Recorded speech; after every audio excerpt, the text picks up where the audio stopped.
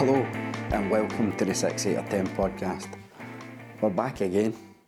Every time I say this we end up disappearing for a few months.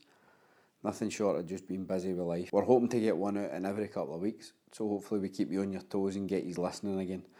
In episode 5 of season 2 we've got none other than Andy McLaren. Andy's been a massive favourite of mine since I was a young kid. What a football player. I had the pleasure of meeting him a couple of times at a few work things and out with, and he's a top man, but to sit down and actually speak football with him, what a guy. We chat all things life, all things football, and all things music, especially Gerry Cinnamon. I love a bit of Gerry Cinnamon. We talk about Andy's career, how football began for him up in the streets of Castlemilk. We touch on Dundee United, Reading, that drugs test at Reading. We speak about Kilmarnock and getting back in the game, mental health and life and in football. So this episode was recorded a long time ago. Apologies it took so long to get it, you know that. We touch on the Scotland World Cup stuff. Obviously the women have been there and done it proud recently, so well done to them. We'll come back stronger, but sit back, enjoy, get the shades on, headphones in, nice wee pina colada, beer or a Coke Zero in the back garden. Bye now.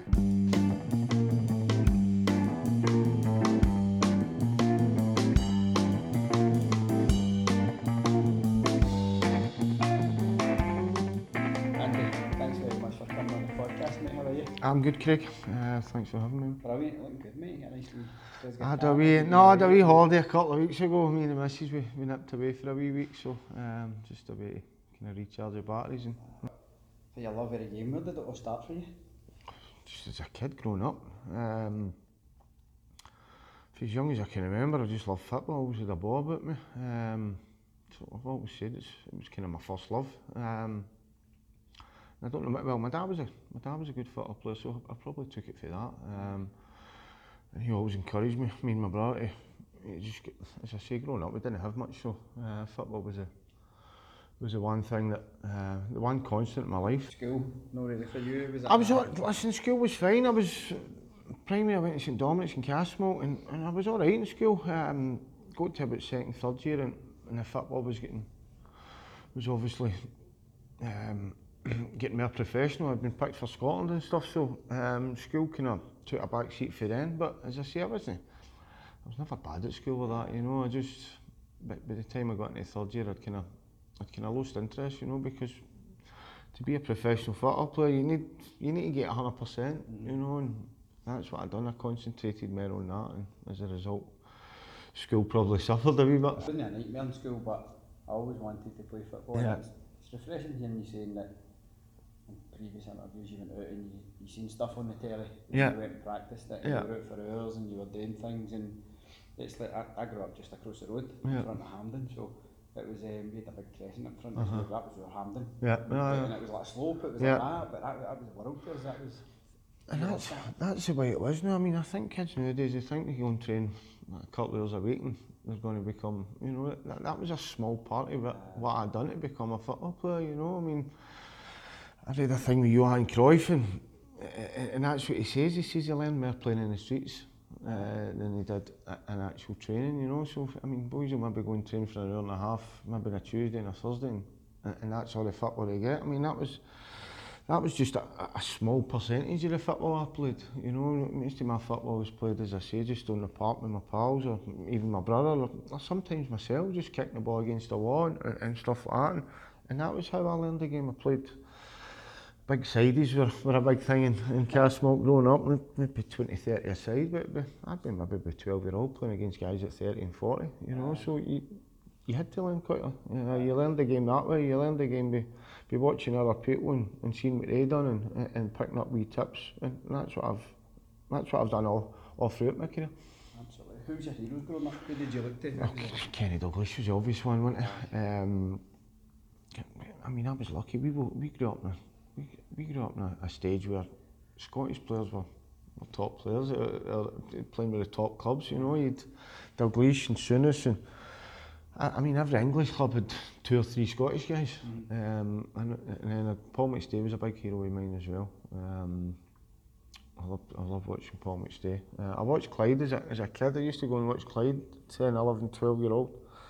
My dad was pally with the goalkeeper, Derek Atkins, and he got us a season book, so I'd go and watch Clyde. But then the football took care. I loved Maradona as well, obviously. He grew up in a certain era, you've got the kind of players, you know, but as I say, I grew up, Scottish players were playing in, it was a European Cup then, but there was always Scottish players in the European Cup final. Scotland were qualifying for World Cups. I mean, some of my earliest memories of Spain '82, that's when I was really getting into the football. I remember watching Scotland against Brazil and then seeing Big Dave Narey scoring, and then getting to share a dressing room with Big Dave Narey 8-9 years later was unbelievable. You know, this was a guy I'd watched playing in World Cups, and then, as I say, 8-9 years later I was sharing a dressing room with a big man, so that was a big buzz for me as well. That's cool, man. I'm a total football geek, as you'll probably find as this goes so on. Am I, so, you know, I just love football, and I said to a couple of pals, you've got to talk to Andy, and I remember we used to do, when we were younger, we used to get sticker books, Panini ones, and you only got 2 players for each team to pick. And I would always pick you selfishly because you grew up and I'd pick wee Charlie, Charlie Miller, Charlie quite well, so it would always be Ray too, and why would you keep picking him for him? Like, they're a local boys, good football players. For me, we always had guys that you could aspire to be growing up in Castlemilk, you know. I remember Bernie Slavin. Bernie was playing with Albion Rovers at the time, but he used to come into our primary school team, and there was no coaching. We used to just play wee games in the gym, maybe 3 a side, 2 a side, with the benches down and playing 1-2s after war and stuff. So that was guys I could aspire to. I remember we Drew McBride as well. He was doing it at Man U. He was about 2-3 years older than me as well. So they were guys I was seeing.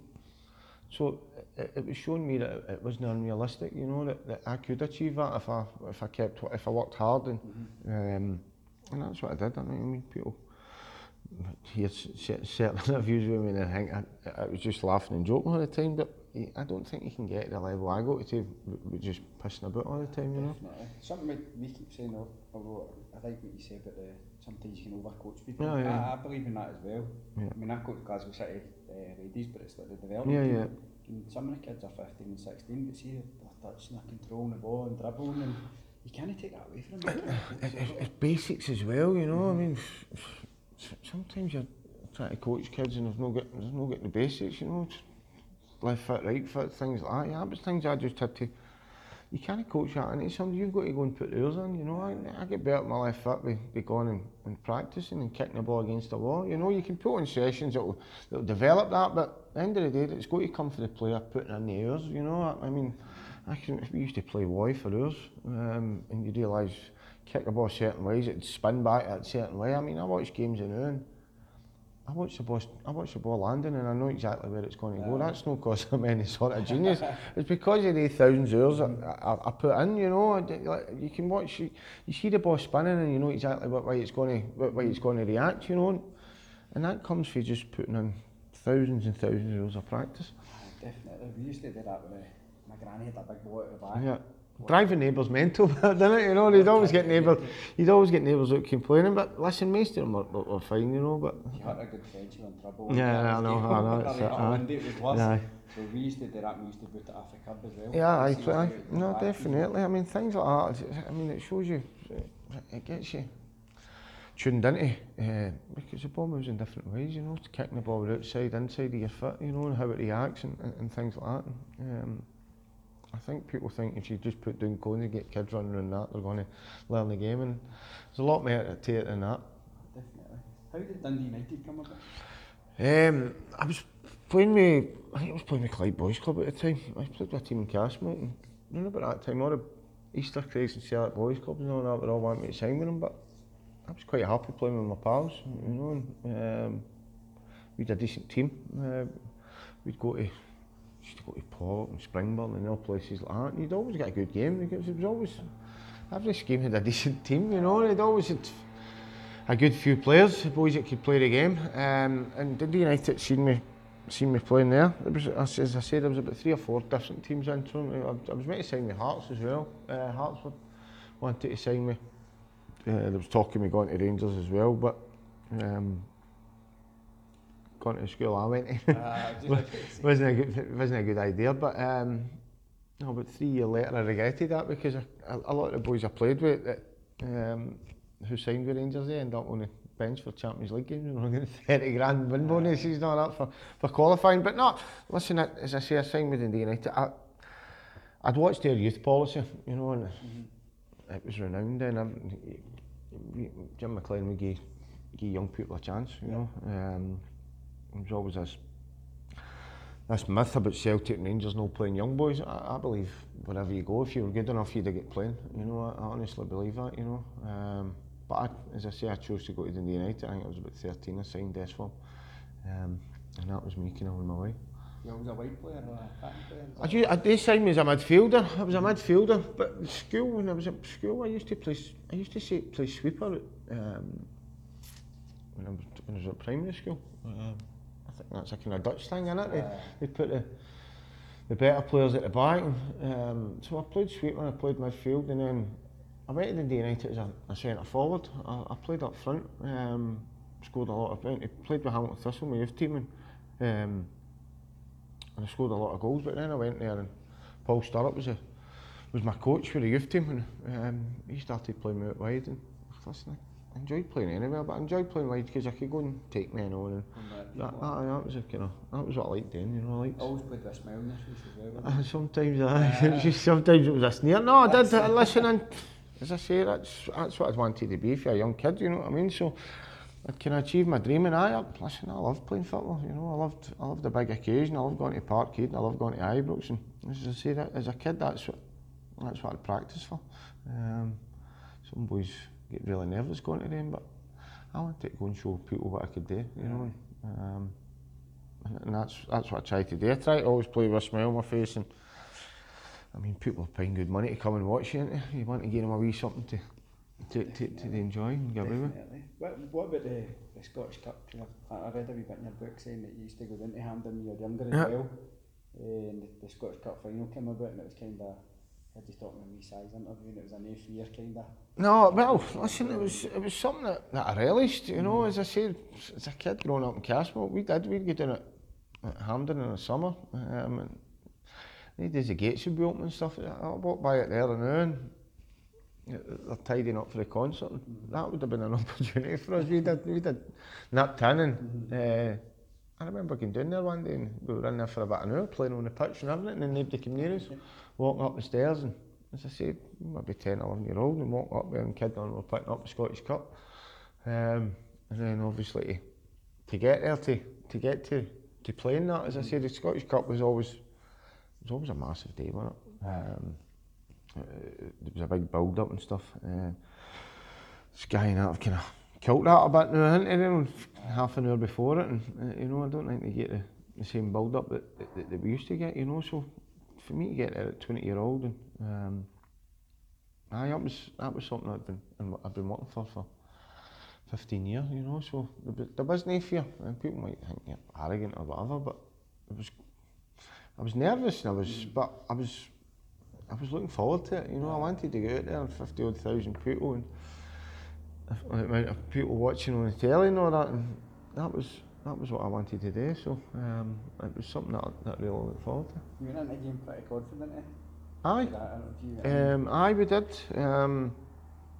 As I said, you should do, listen, but looking back, Rangers were a really good side. They were going for back-to-back trebles and stuff. They'd won the previous 5 trophies, so it was probably a wee bit unfounded.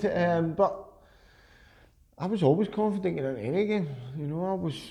Every game of football I've ever played, I always felt I could win it.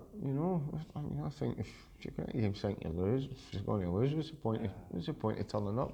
So I mean, I always thought if I played well and the team played well, you'd always have a chance. And as I say, we had a good team there, so a lot of good players. So we were confident, definitely we were confident. Well, I don't know about the rest of the boys, but I certainly thought we can win this.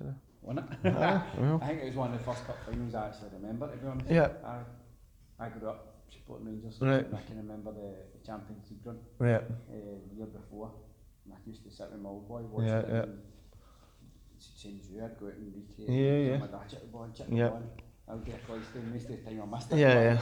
But that was how you learned, wasn't it? And as I say, Scottish Cup was always massive, and it was a great day. You know, it's always a good day, isn't it? You know, and, as I say, I'd grown up watching Scottish Cup finals as far back as I can remember. So to get the chance to play in one was an unbelievable. Really? Especially against the teams you said there. Yeah, listen, that was a great team. Guys like McCoy and Haitley and Big Dunk was on the bench, but Mikhailichenko's and guys like that, Big Richard Gough. And so it was a proper Rangers team, but we had a really good side then as well. And over our game, we were a match for anybody. Yeah. You had a chance to move away. United, you had one that you've spoken about recently at Celtic. Would that have been it for you? Would that? Listen, well, that was. Grew up a Celtic I grew up a Celtic fan. Aye, my dad was a massive Rangers fan. How did that work out then? Well, the family, how did that? Well, because my family are split. I've got half of them are big Rangers fans and half of them. It's a kind of typical Glasgow family, innit? You know what I mean? And I think my mum won the argument because I went to St Dominic's. So, you know how it's like in Glasgow. Whatever school you go to kind of defines what team you support. So that was basically it for you. But as a kid, I went and watched Rangers. My dad took me to a few games, but one of my earliest memories, I think, was at Hampden. I think it was 77 or something. Rangers beat Hibs in the cup final. It must have only been about 4, but I remember my dad flinging me up in the air and me greeting. I think the crowd was too much for me, you know, you're 4-year-old. So aye, listen, I was a Celtic fan, but I trained with Rangers as a kid and that as well. But obviously there was stuff in the background that in the days that was going to make it difficult for me. It's not the same today, but in the days that was one of the problems. But later on as well, the Rangers came in for me just before I went to Reading. I had 6 months left of my contract, and they told David Murray spoke to my agent and says if I waited 6 months they'd take me on a free. But by that point I was desperate to get away from Dundee United, you know, and I couldn't wait another 6 months. I wanted to, and that was just before, as I say, just before I signed for Reading. Yeah. But Celtic came in for me, and I knew about it in the days. There wasn't so much agents, but everybody knew each other in football, you know. So I'd been approached with a third party and asked if I'd be interested. I said, of course I would. And they put in a bid, and Dundee United knocked it back, wanted more money, and in the days, the clubs had all the power, you know. I had a long-term contract, so there wasn't really much I could do. I went in and told them that I'd wanted to go and stuff like that, and they'd said no, so that was kind of. But I thought, at that time, if I just keep doing what I'm doing, I'll get a move. But obviously, other stuff after part was beginning to impact on me as well. So that opportunity passed me by, and it's something I probably regret more than as I got older. You know, when you're younger, you think, oh, listen, I'll get another opportunity at it. But as I say, it didn't. You spoke there about Reading when you went down. I read a good bit in your book when you were actually talking about. I hope you don't mind us talking about this, but when you failed the drug test and you were thinking about, should I go down? Should I faint or something? Now, yeah. No, nice to say, but you have a wee chuckle reading it. I've read about you a couple of times, and I've heard you talking and stuff, and it's your character and your thinking. It was like something out of a movie, the way you were describing what you were thinking. Yeah. What was the overall feeling once it actually happened? What was going through your head, I guess? Listen, probably relief in a way. Because by that point I needed something drastic to happen. I needed something to get my life back on. You know, I needed that shock factor, I think, to kind of get me to realise what I was doing was. I knew what I was doing was wrong, but I couldn't stop it, and I didn't know how to ask for help. That was basically, you know. So that kind of brought it out in the open. There was no hiding for it then, and then I had to face up to it and do something about it, you know, because I believe it. If I hadn't done something about it at that point, I wouldn't be sitting here today. You know, my dad died when he was 33.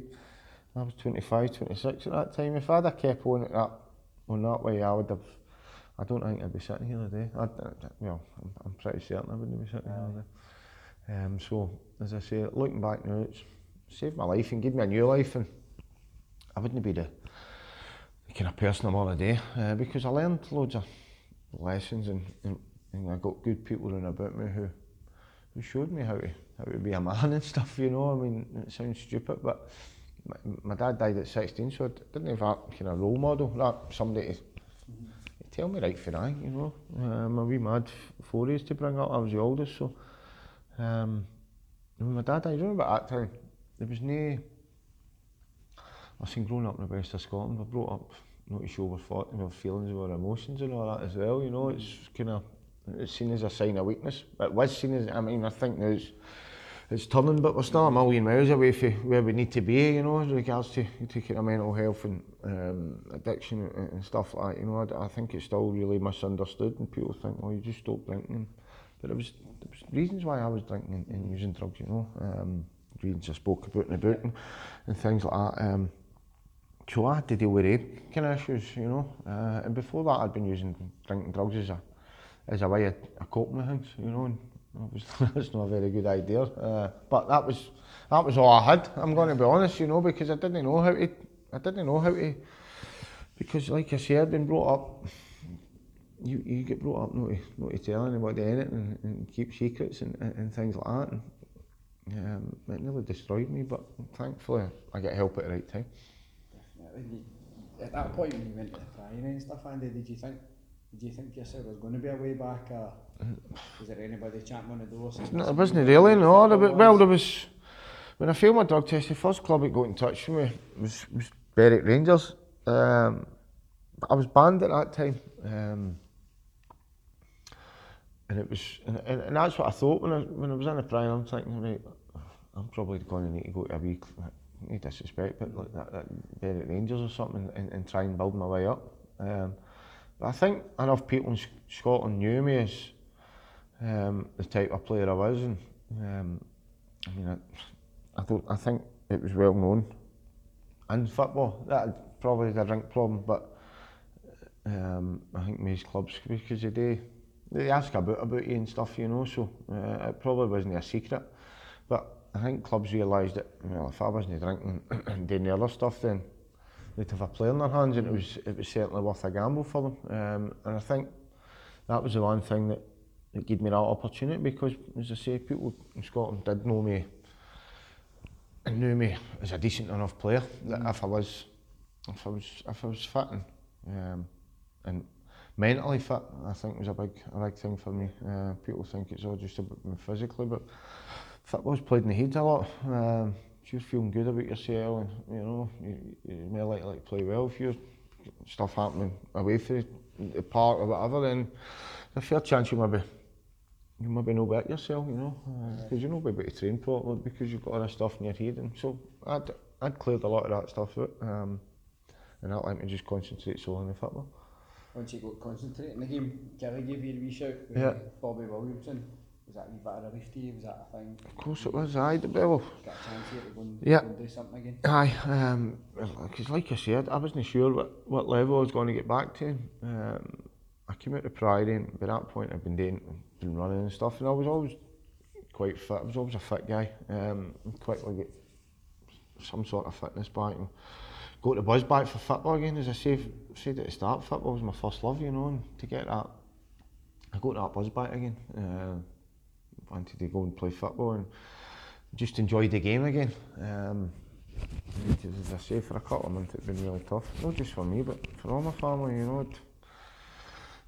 I mean, I'd been in every newspaper in Scotland, and front pages, and you've got people like your wee grannies and that reading it, you know, and they were the people I was feeling it for, you know. I'd done what I'd done, you know, but it was other people who were getting affected by it, and that was a hard part for me. People didn't see that part, you know. People just seen, well, it's just a daft football player who's made a mistake, you know. But there was loads of other people got hurt, you know. My young boy was at school, you know, and you get headlines like that in the newspaper. It wasn't nice for all them. So it was it was great when Kilmarnock, as I said, there was 3 or 4 teams in the night that showed an interest. St Johnstone, I went up there and spoke to them.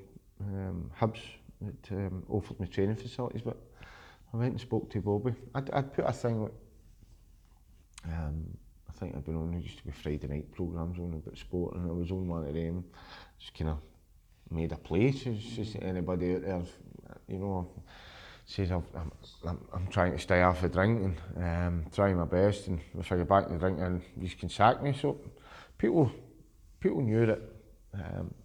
But listen, it wasn't really much of a risk when I look back. You know, if you've got me fit and healthy, and you're getting me for nothing, you're getting.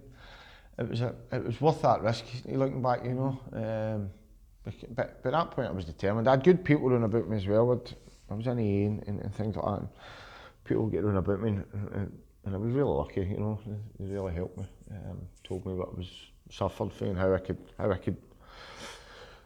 get better, basically. Just stay with the guys were doing and talk to them, and they were brilliant, you know. I had about 3 or 4 guys. Loads of other, listen, I'd more than that, but 3 or 4 really strong guys who I could go and talk to about anything, and they wouldn't judge me and things like that. And it wasn't about football, you know. It was about life in general and how to be a man and how to be a dad and things like that, you know, things that I hadn't much thought about because of my drinking and my drug taking, you know. And that was growing up time, and they were great for that. Honestly, hearing wee things like that, it's great to hearing how you dealt with things, your stories I say to you.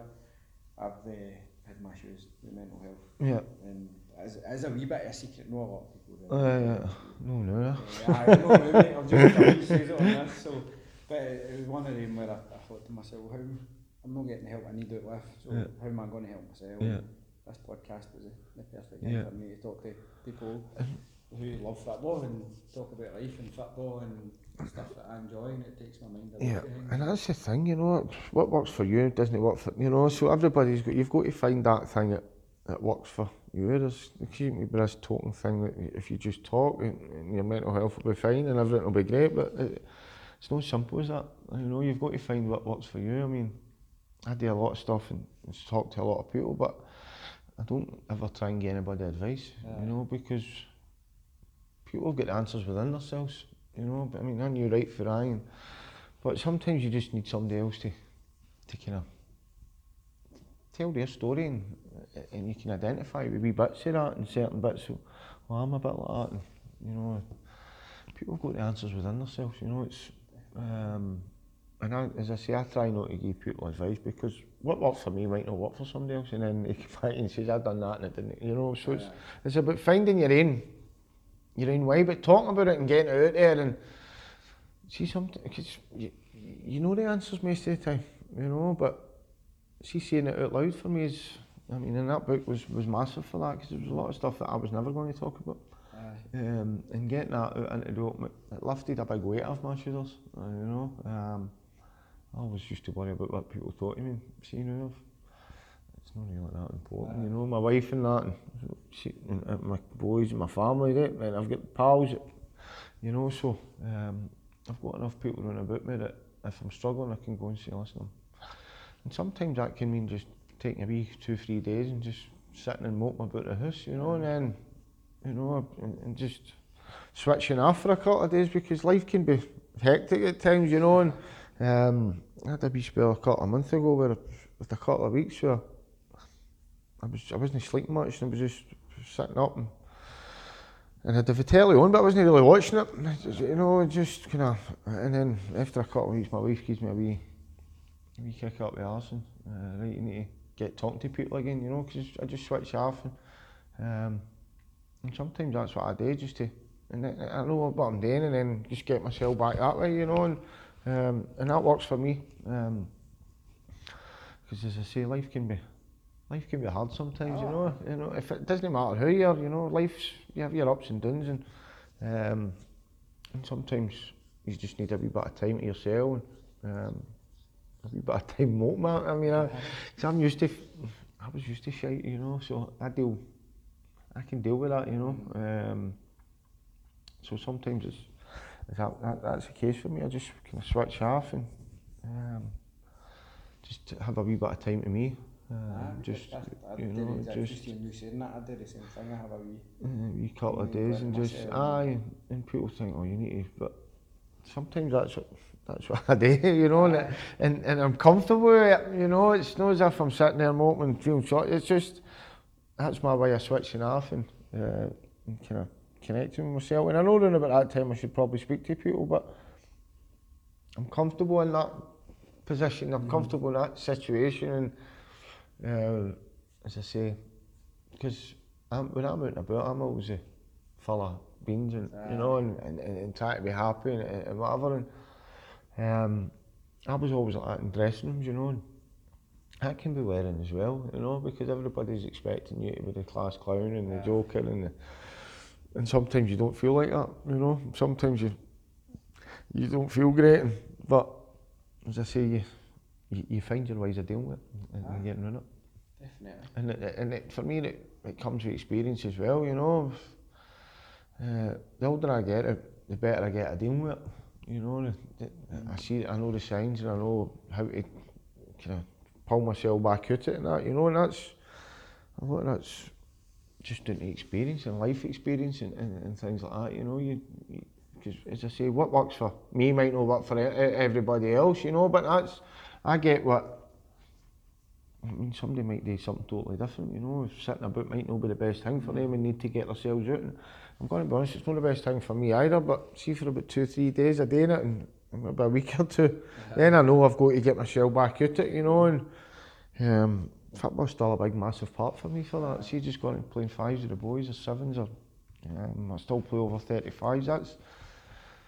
That kind of gives me my kind of medicine as well, you know. Just healthy body, healthy mind. I still try and keep myself reasonably fit. Going to play football is the way I do that, you know, and it helps me so much. Still loving it? I still love the game. I mean, as I say, I play 35s, and a load of boys play up at Rounton Glen 2 or 3 times a week, and it's just 5-6 a side. It's just the part and the banter and the game, just a wee hour running about, you know.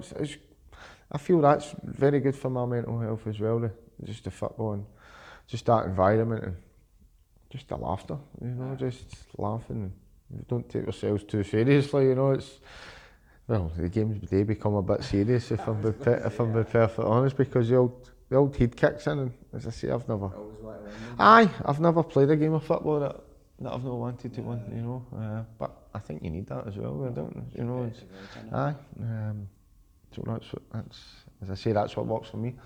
Definitely. I mean, I never. I think mine's kicked in probably. I picked up a bad injury when I was at Hamilton Accies. I twisted my pelvis, and they said to me it's got to be 2 years out to get your body back to normal. And I kind of done it in maybe 9 months, but 9 months too early. If you get me, it was one of them that I've done it, and then I came back, something's not been right. Some places went, and then it got taken, and I went down to Dumbarton with Jim Chapman. Loved it. I just loved playing football. Loved training twice a week. I was stuck in a Hamilton during the day, and it got to the point, I don't know what went in my head, but it was like, I'm not loving it anymore.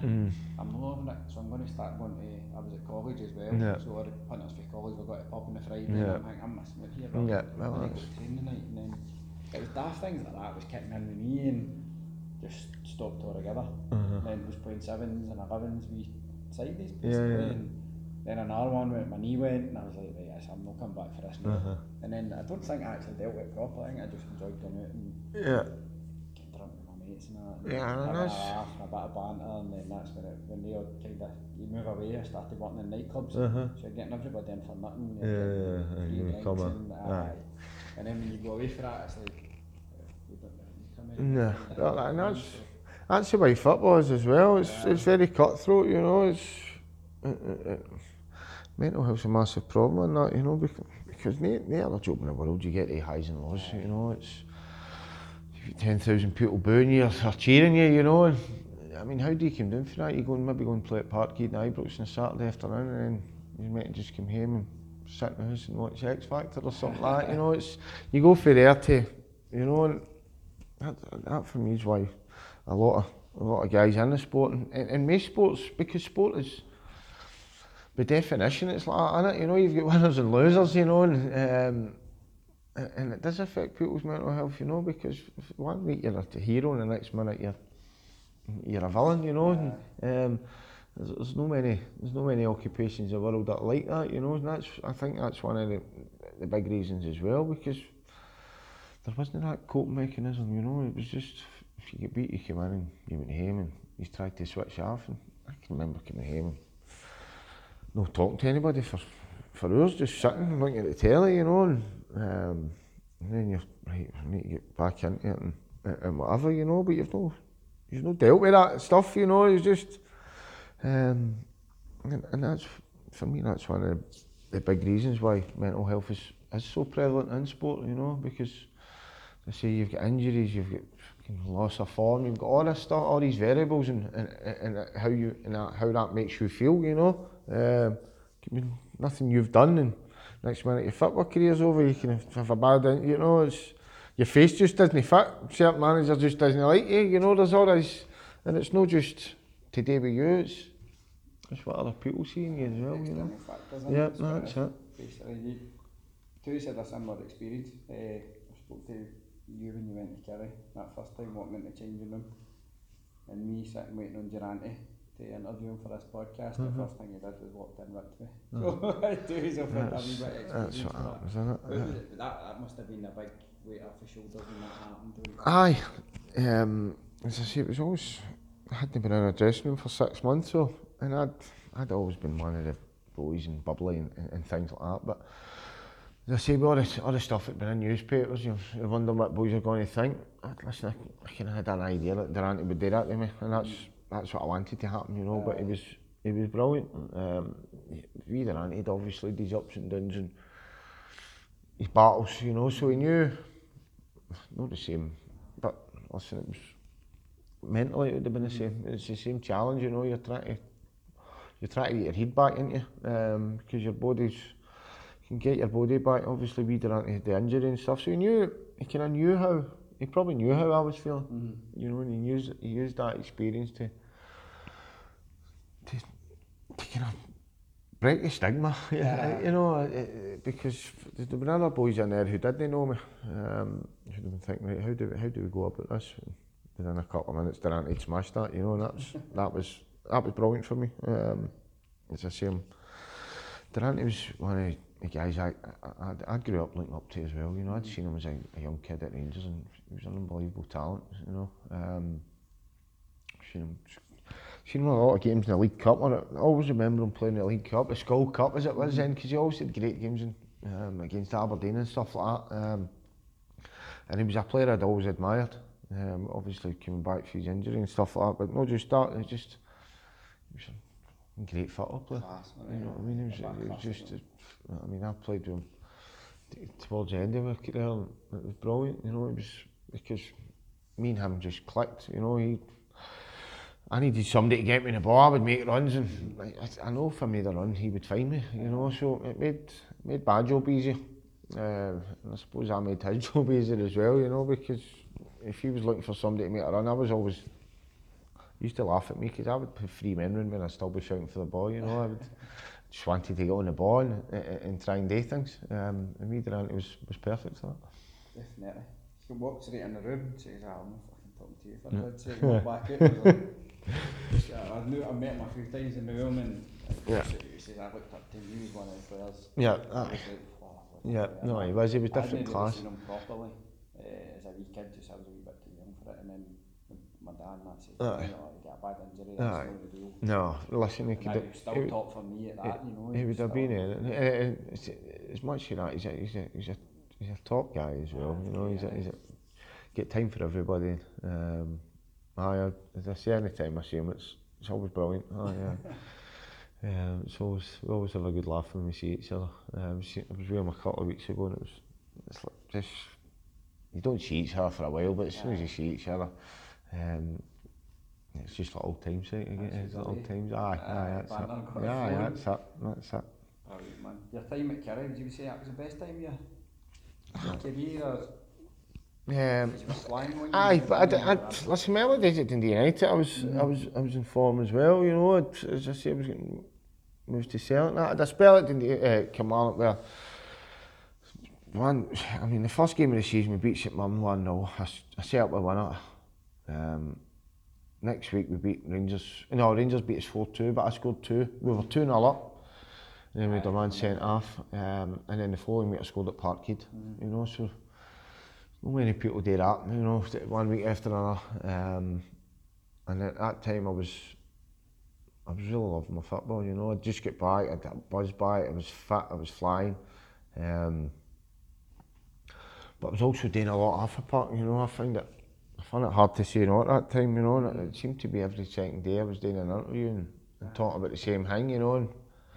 And that got a bit tiring, I'm going to be honest, you know. There was times I should have probably said, no, listen, I'm going to, you know. But as I say, I wanted to get my message out because people would help me. You know, and I always thought if by me talking about this can help one person, I know it's a kind of cliche, you know, but I know I did, you know, because at that time I was getting lovely letters from people.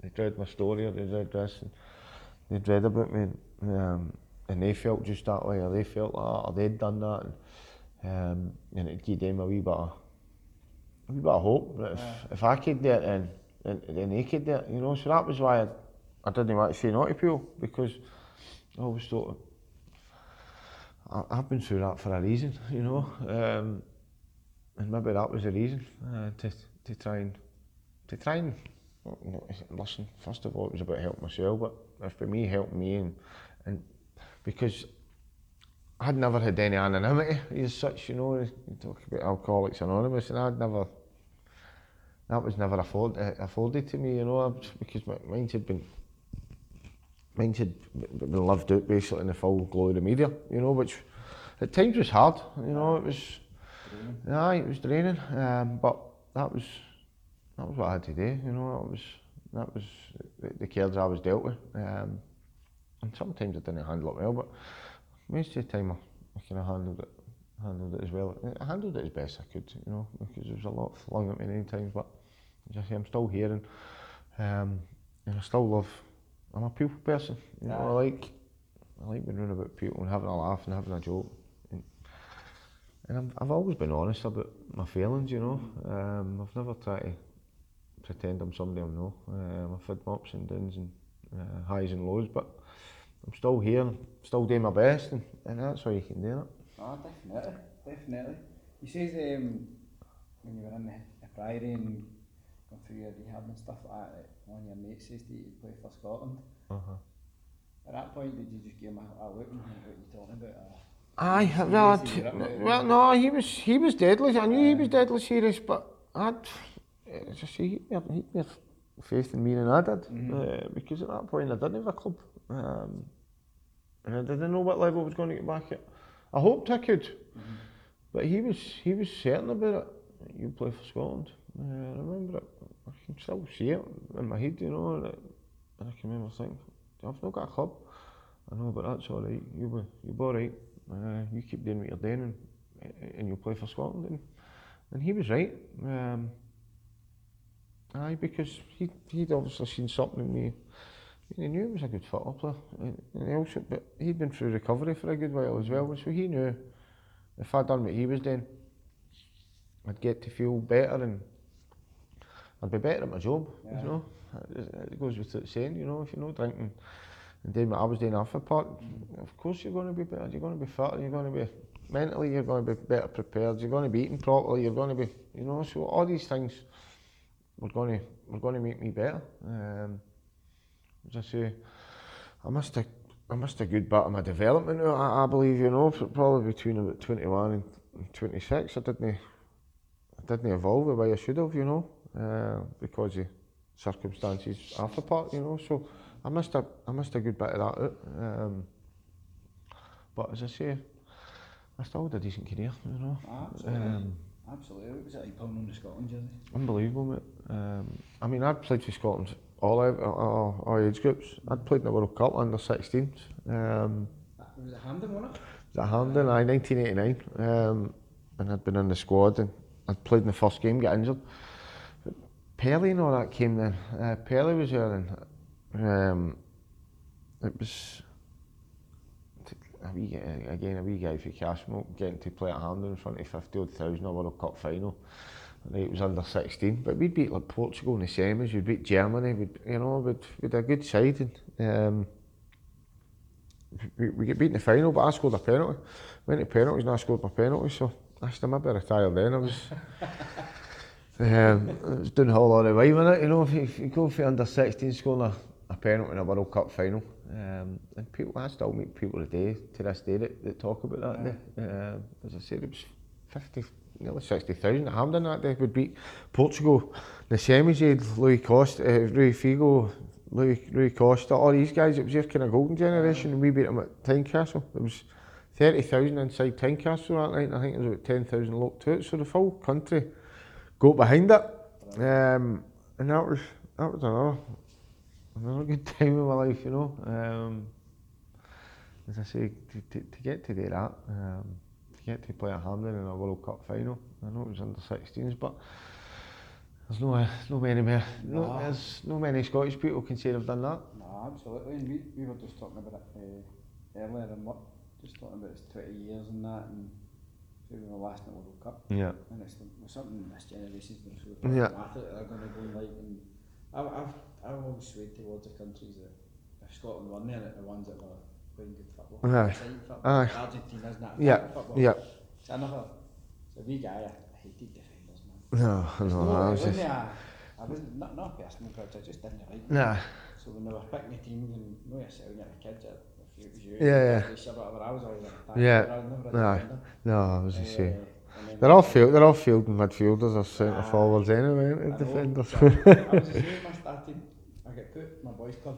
The boy said to us, he was my downstairs neighbour, I hadn't played with him, and he says, "Fancy come, I've seen you playing football." And I was like, "I didn't bother."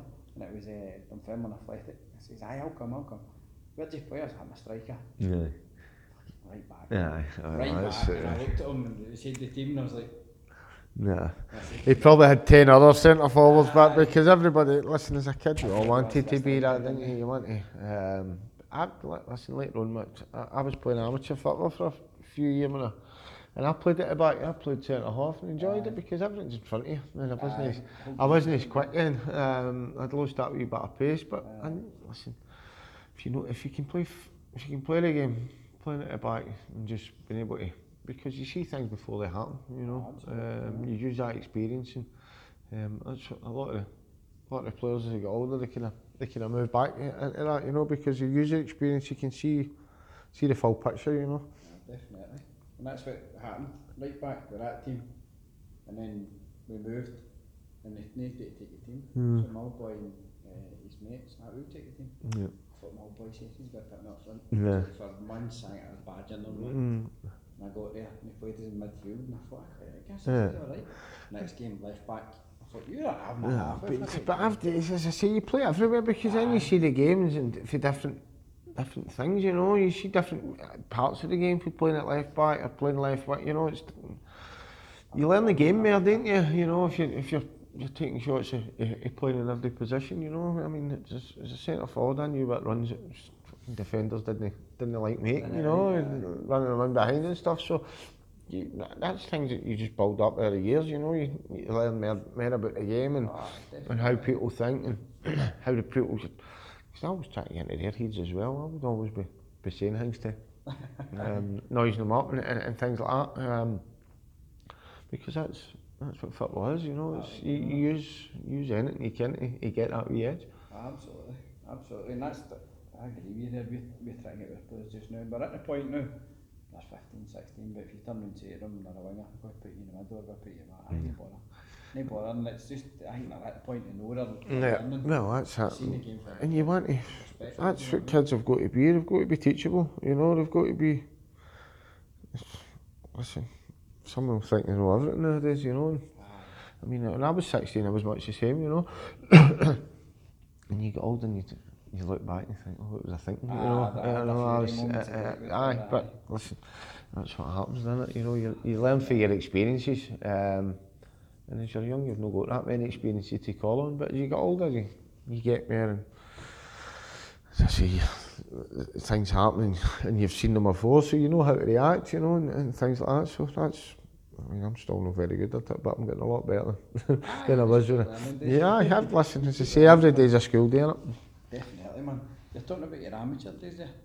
I know I've jumped to a wee bit of your career there, but what was it like going back into It was football, aye, I was, because people would always say, people would try to kick you because you played, but I said, it was never like that, boys respected you because you played at a higher level. Listen, one or two, try and have a go, but I played junior as well, and I remember people saying, well, you better watch people kick you down there. I'm saying, listen, I played against guys like Bobo Baldi and Amarusso and guys like that. They knew how to kick you, and they practice it every day, so going and playing against a guy who trains twice a week, and you know what I mean? You're not trying to tell me he's a harder guy than Bobo Baldi to play against, he can kick harder than Bobo Baldi, so it was never a problem with me. As I say, a game of football is a game of football, and a football dressing room is a football dressing room, so no, as I say, I enjoyed it. I was never, I didn't act big there, I was just one of the boys, and I walked in,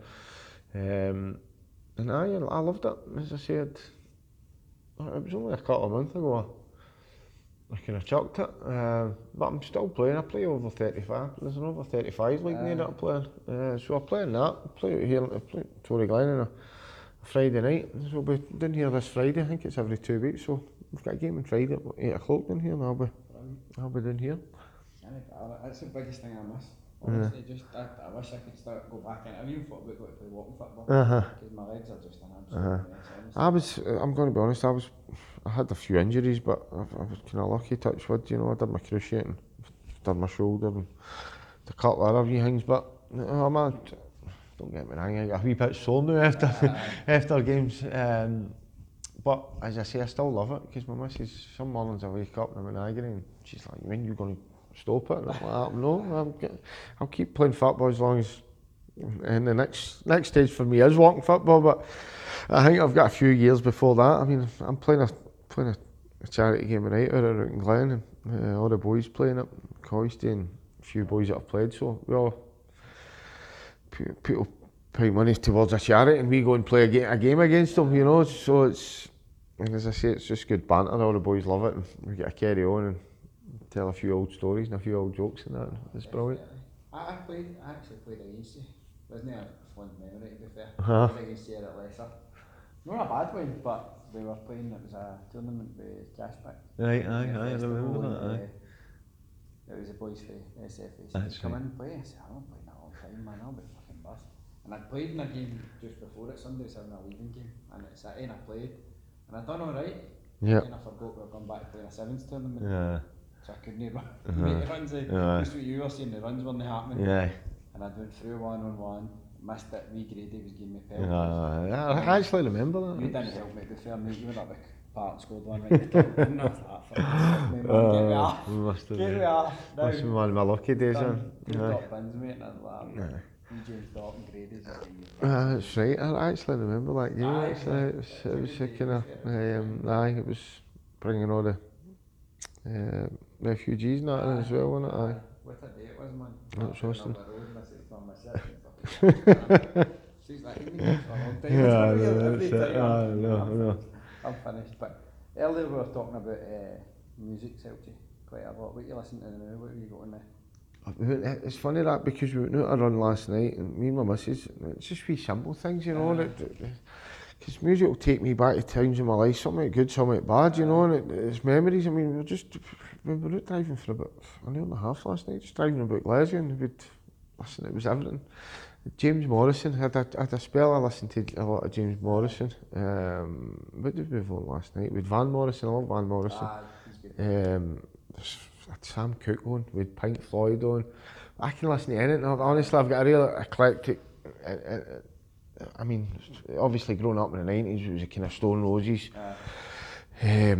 Oasis and stuff, but I mean, even Stones, Rolling Stones, I love the Kinks, the Beatles, just anything, honestly, anything. See if a good song comes on the radio, anything, I mean, I like Jess Glynn, honestly, I'm no pigeonholed into anything, see if there's a good wee song on or a good wee beat in it. As I say, I grew up loving Pink Floyd. James Taylor, I'm going to go and see him in a couple of weeks. He's playing it in concert. I love Neil Young and things for the 70s. Just everything, and some songs will come on and it takes me back to a certain something no good, you know, something no be a good memory or whatever, but music's always been really, really important to me. I don't play or nothing, but I love a concert. You get your guy, Jerry Cinnamon's turning it up now, Cashmalt Boy.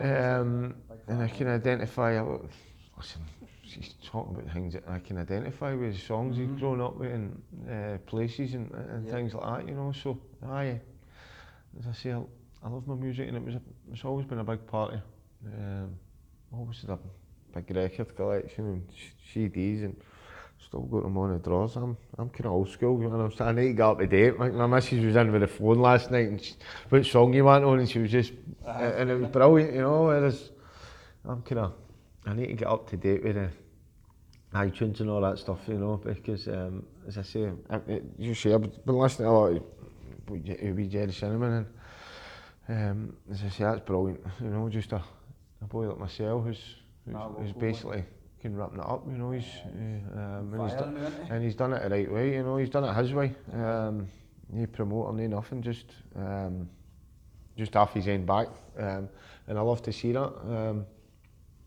And as I say, his songs are brilliant, relevant to stuff that I know about, you know. So as I say, music's been a big part of my life, a big part of me getting better, you know, because as I say, certain songs just take you to certain places and some are good, some are bad, but it's always a wee reminder, isn't it? Definitely. I'm massive into my music myself, so it's always one I like to try and slide in there. Aye, no, as I say, it's I'm into everything, you know, as I say, I can listen to anything. Glad you says about records. I like collecting records. Yeah. My missus doesn't understand that you collect the records. No. I've got CDs that I don't even think I've opened. You know that? I've got a few.